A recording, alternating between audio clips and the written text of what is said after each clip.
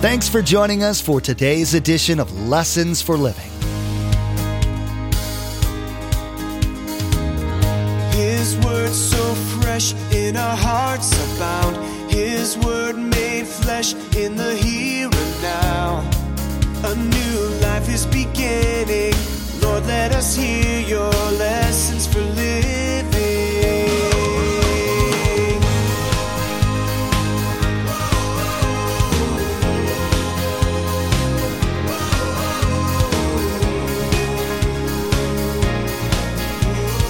Lord, let us hear your lessons for living. Let me show you with two little simple things. It'll register with you very easy. Very simple, pride. Independence from God. Don't need God. Don't need God at all. I can just do things in life myself. Humility is the exact opposite. Humility goes, I tried that without God. That doesn't work. Throughout the Bible, God makes it clear how much he despises pride. It began when Lucifer rebelled against him and continued when Adam and Eve joined Satan's team by disobeying God's command. Throughout the New Testament, the writers quote the Old Testament's injunctions against being prideful. Pastor Mark is teaching against the sin of pride by mentioning examples from the Apostle Peter's life as well as from others. It's important that we take these lessons to heart and examine our own lives to discover where pride has taken root in us and ask God to remove it. Remember, there's quite a few ways to receive a copy of Pastor Mark's teaching. We'll be sharing all that information with you at the close of today's broadcast.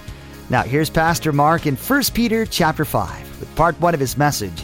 God cares about you, so humbly trust Him with all your cares.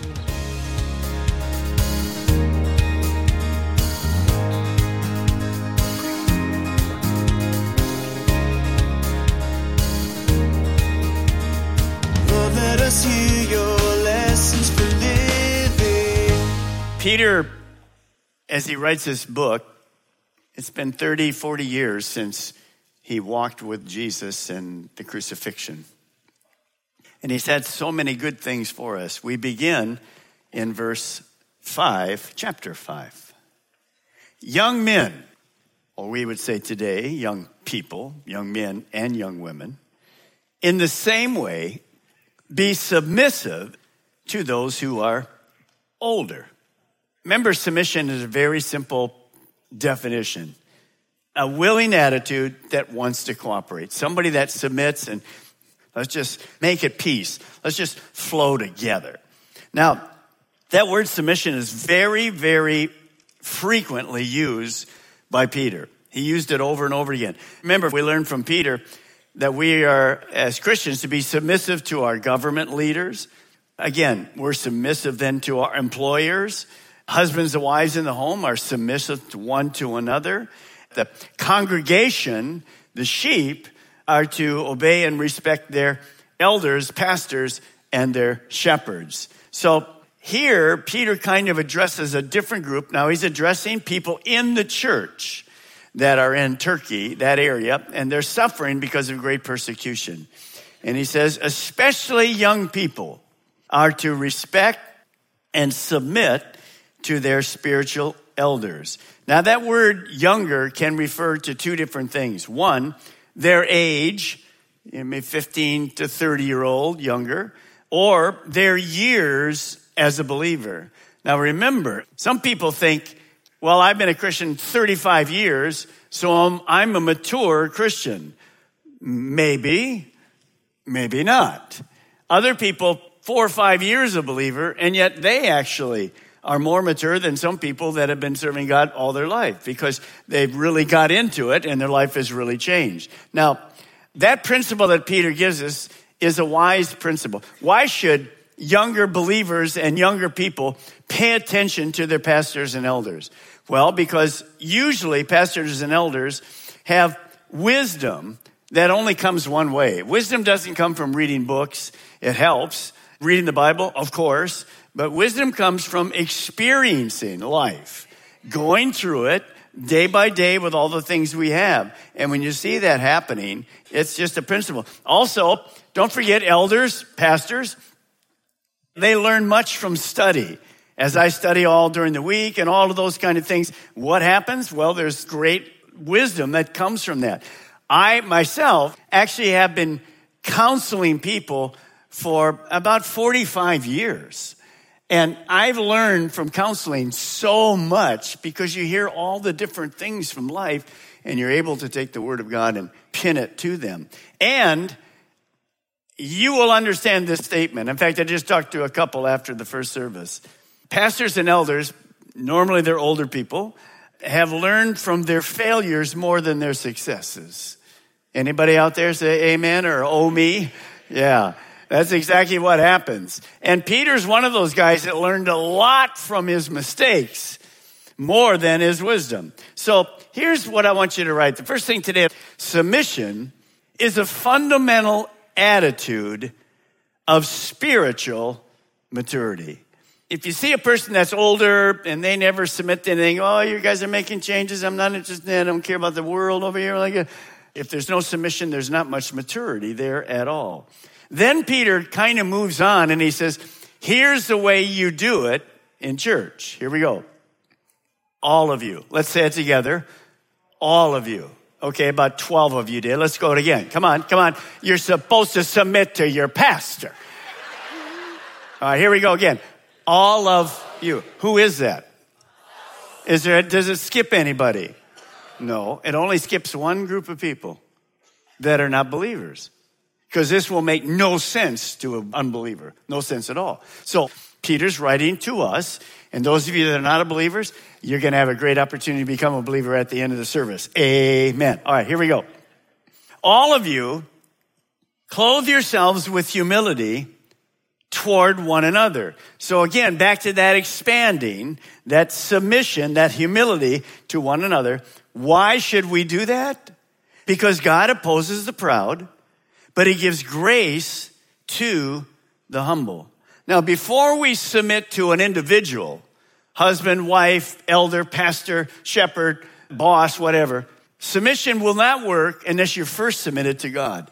That's why this makes no sense to a person that's an unbeliever, because they have not turned their life over to God. Why would they submit to you or anybody else? So submission always starts with God first and then one another. Now he says this, all of you clothe yourselves with humility one to another. What in the world is Peter talking about? What does humility look like? Well, let me show you kind of what it looks like. This is a servant's apron. What does a servant do? Humbly serves. That's what they do. He's not saying put on an apron. He's talking your lifestyle is to look like that. Now, where would Peter get this idea of someone putting on an apron and serving other people? Where would Peter ever come up with that idea? Exactly right. You're right on. Jesus.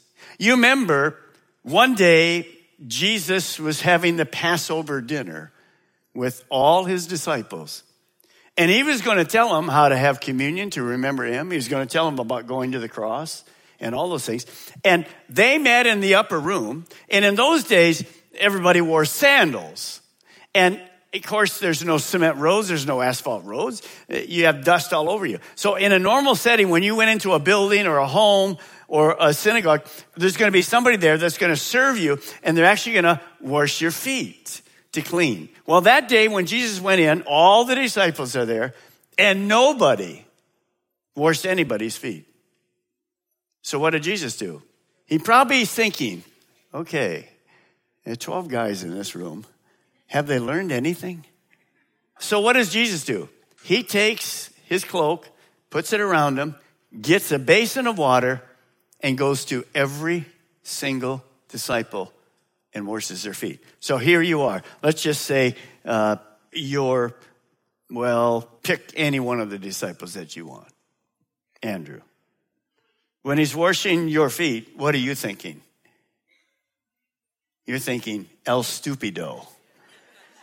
I should have done that. What is wrong with me?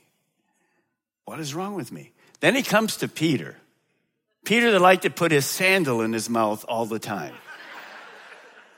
And he begins to worship, tries to begin to wash Peter's feet. What's Peter say? You're not washing my feet? No way. I should be washing yours. And I think probably Jesus is thinking, well, it's a little late, isn't it? And how does Jesus respond to Peter? He says this, Peter, if I don't wash your feet, I have nothing to do with you. What's Peter say? Give me a bath. Amen? So that was the servant. That was the whole principle of serving others. Peter, now think about that. He learned from that mistake. So he writes, we should be humbly serving other people. Now, here's the way James writes it. If you are wise and understand God's ways, prove it by living an honorable life. Watch this. Doing good works with the humility that comes from wisdom. See, sometimes people think humility is just an action in you and there's no work involved. Well, of course not. Here's what I want you to write. Submission and humility and serving, they go together.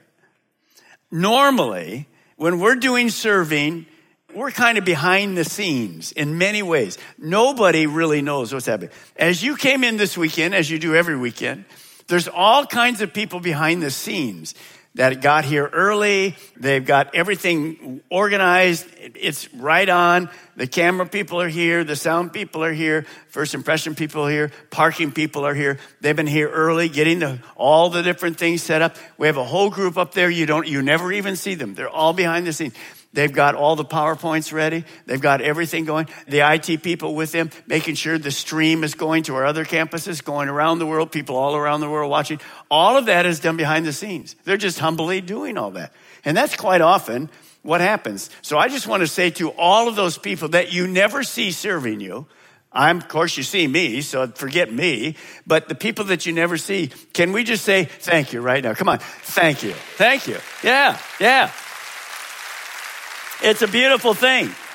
I want to congratulate you guys as well right here because just last week, we sent 2,880 boxes of love to Haiti. Almost 3,000 boxes to Haiti.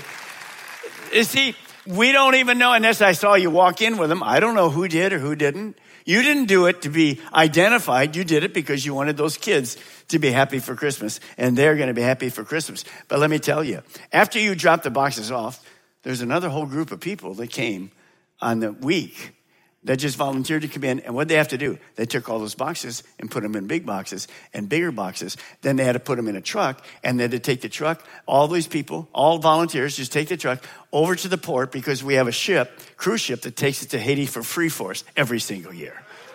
That's awesome, isn't it? So there you are, again, people behind the scenes that are working for you. And I just want to say another thank you because we had lots of people that came in. You got the angel tree requests and you brought your gifts in for the families and the kids and all that stuff. And Saturday, we had all those people get together and we gave them all the gifts. Way to go, way to go, way to go. Now, why should I clothe myself with humility? Look at the verse 5. Because God opposes the proud, but he gives grace to the humble. Pride is a huge deal all through the Bible. God hates pride, but he loves humility. Now, why would that be? Well, you remember in the beginning, Satan was the lead worshiper in heaven. And the angels were there. Satan and all the angels are created beings. God, the only uncreated being. God the Father, God the Son, God the Holy Spirit. And one day Satan got this into his mind. And he started going to some of the angels. He said, you know what? You don't need to worship God. I'm actually going to be a better leader than God. And I want you to worship me. Forget God.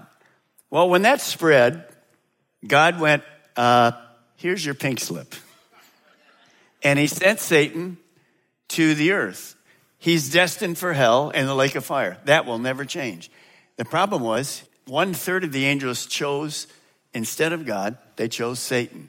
That's the worst decision they will have ever made, and it has lasting eternal problems. So from that moment, what caused Satan to do that? Was it his submissive, humble spirit? No, it was ugly pride.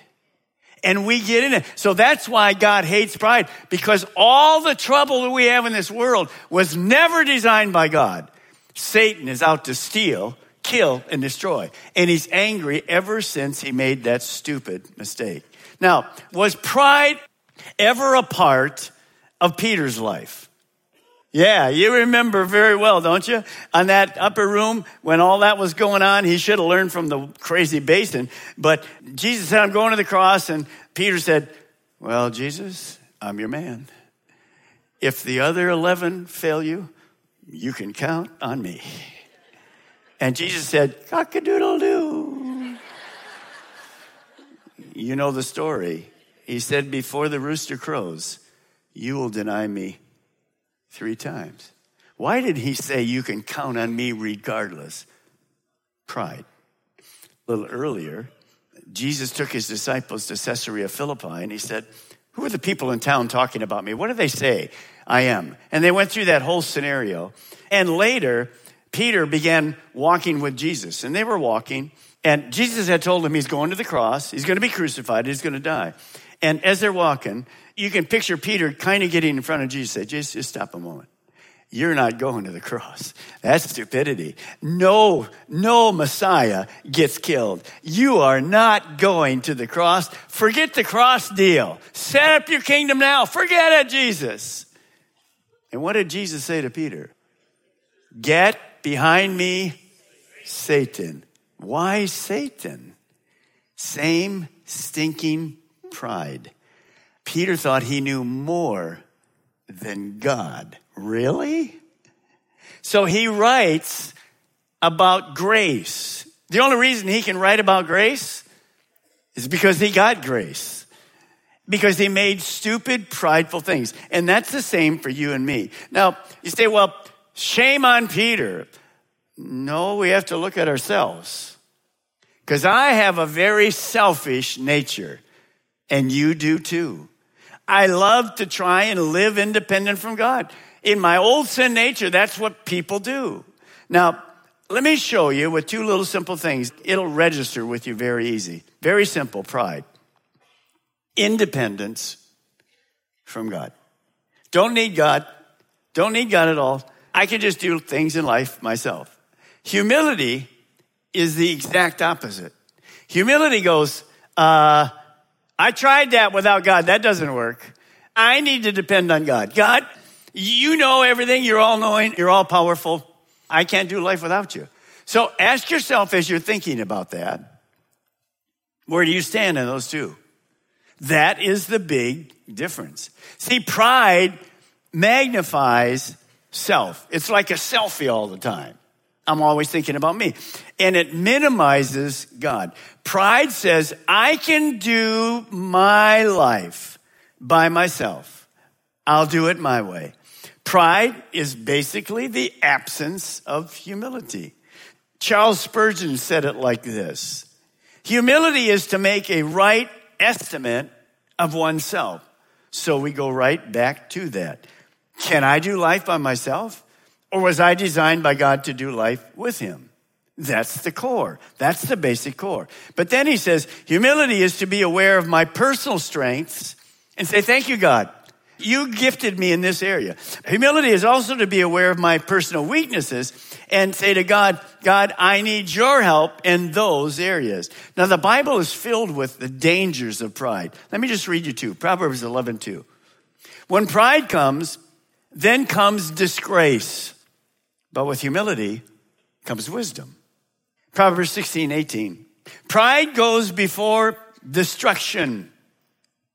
A haughty spirit before a fall. Now, notice those words. When pride comes, disgrace comes. When pride comes, there's going to be a fall. How many can think of an instance when you were prideful, kind of out loud, or it showed itself, and after you made that statement or did that, you felt like an idiot. And you felt so disgraceful. You felt like, okay, I just fell right on my face, smack into the cement.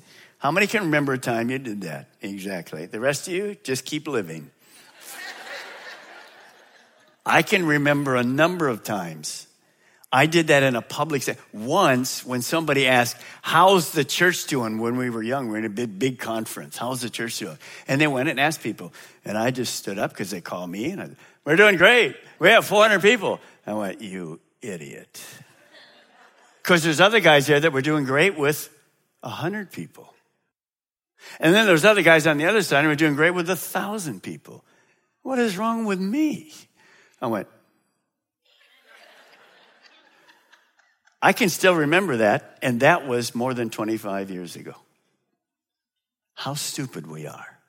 You see, there's going to be a problem. You're going to fall on your face. You're going to feel terrible. By the way, notice this verse again that you just saw here. It says basically one thing, because God opposes the proud, but he gives grace to the humble. Thank you, Jesus. That's what you said too when you finished that crazy thing. Now, notice, I like the New Living Translation. Look what it says. God opposes the proud, but he favors the humble. Grace and pride are opposites. Grace, God's empowering presence in our lives, enable us to do and to be what we were created to do and be. See, pride says this, I'm good enough on my own. I'm great enough on my own. And let me just say this with you, because there's certainly people that are not Christians yet, or maybe you were and you've walked away from God. The reason most people don't become a Christian is one reason, pride. I'm great enough in myself. I'm a good person. I do good works. I come to church from time to time. Blessing, good to have you here. Good people don't go to heaven. Only forgiven people go to heaven. And the only reason we're ever forgiven is because of God's grace. So you have to understand, and that is what will keep you from going to heaven. One thing, my stinking pride. Because I will not admit that I need help. I'm not going to tell people I need help. I can do my own thing. And that's the reason you have to humble yourself and come to God. And we'll give you a chance to do that. By the way, every person that's going to heaven had to humble himself and go, God, I need you. And we ask forgiveness for our sins. So you're not like I'm the only one that would say this. No, ever since we started this church, I don't know how many thousands and thousands of people have come to Christ. But they came to Christ because they humbled themselves and admitted they need a Savior. Amen? That's the only way you'll get to heaven. Notice the choice that Peter gives us. Number one, do you want God's favor and his grace, or would you rather choose number two? Do you want God to oppose you? How many go for number one? Let me see here. How many go for number two? I'm waiting to use the word stupido. Okay, right there, stupido, right there. Gotcha. Thank you. Times two even. Today, Pastor Mark taught about the differences between pride and humility. He told us how much God hates pride and, in fact, opposes those who are proud. We also found out the dangers of living with a prideful attitude and how, as Christ followers, we should rid ourselves of it. We learned the benefits of humility and how being humble can make our lives more pleasant. Lessons for Living is the teaching ministry of Pastor Mark Balmer of Calvary Chapel, Melbourne. We have multiple campuses to reach those living in Melbourne, Sebastian, and Viera. All campuses meet each weekend and on Wednesdays to spend time collectively raising our voices in worship to our Most High God and studying the truth and blessings found in His Word. For more information, directions, and service times, visit lessonsforlivingradio.com and click on the church link at the bottom of the page. Next time, Pastor Mark will continue the teaching God cares about you, so humbly trust Him with all cares. We'll find out more about the contrast between grace and pride and how we can find more peace in our lives if we're willing to humble ourselves.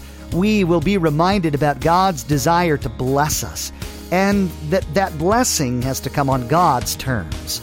We've run out of time today, but we do encourage you to tune in next time as Pastor Mark will continue teaching through this series, Living Life with Living Hope. That's next time on Lessons for Living.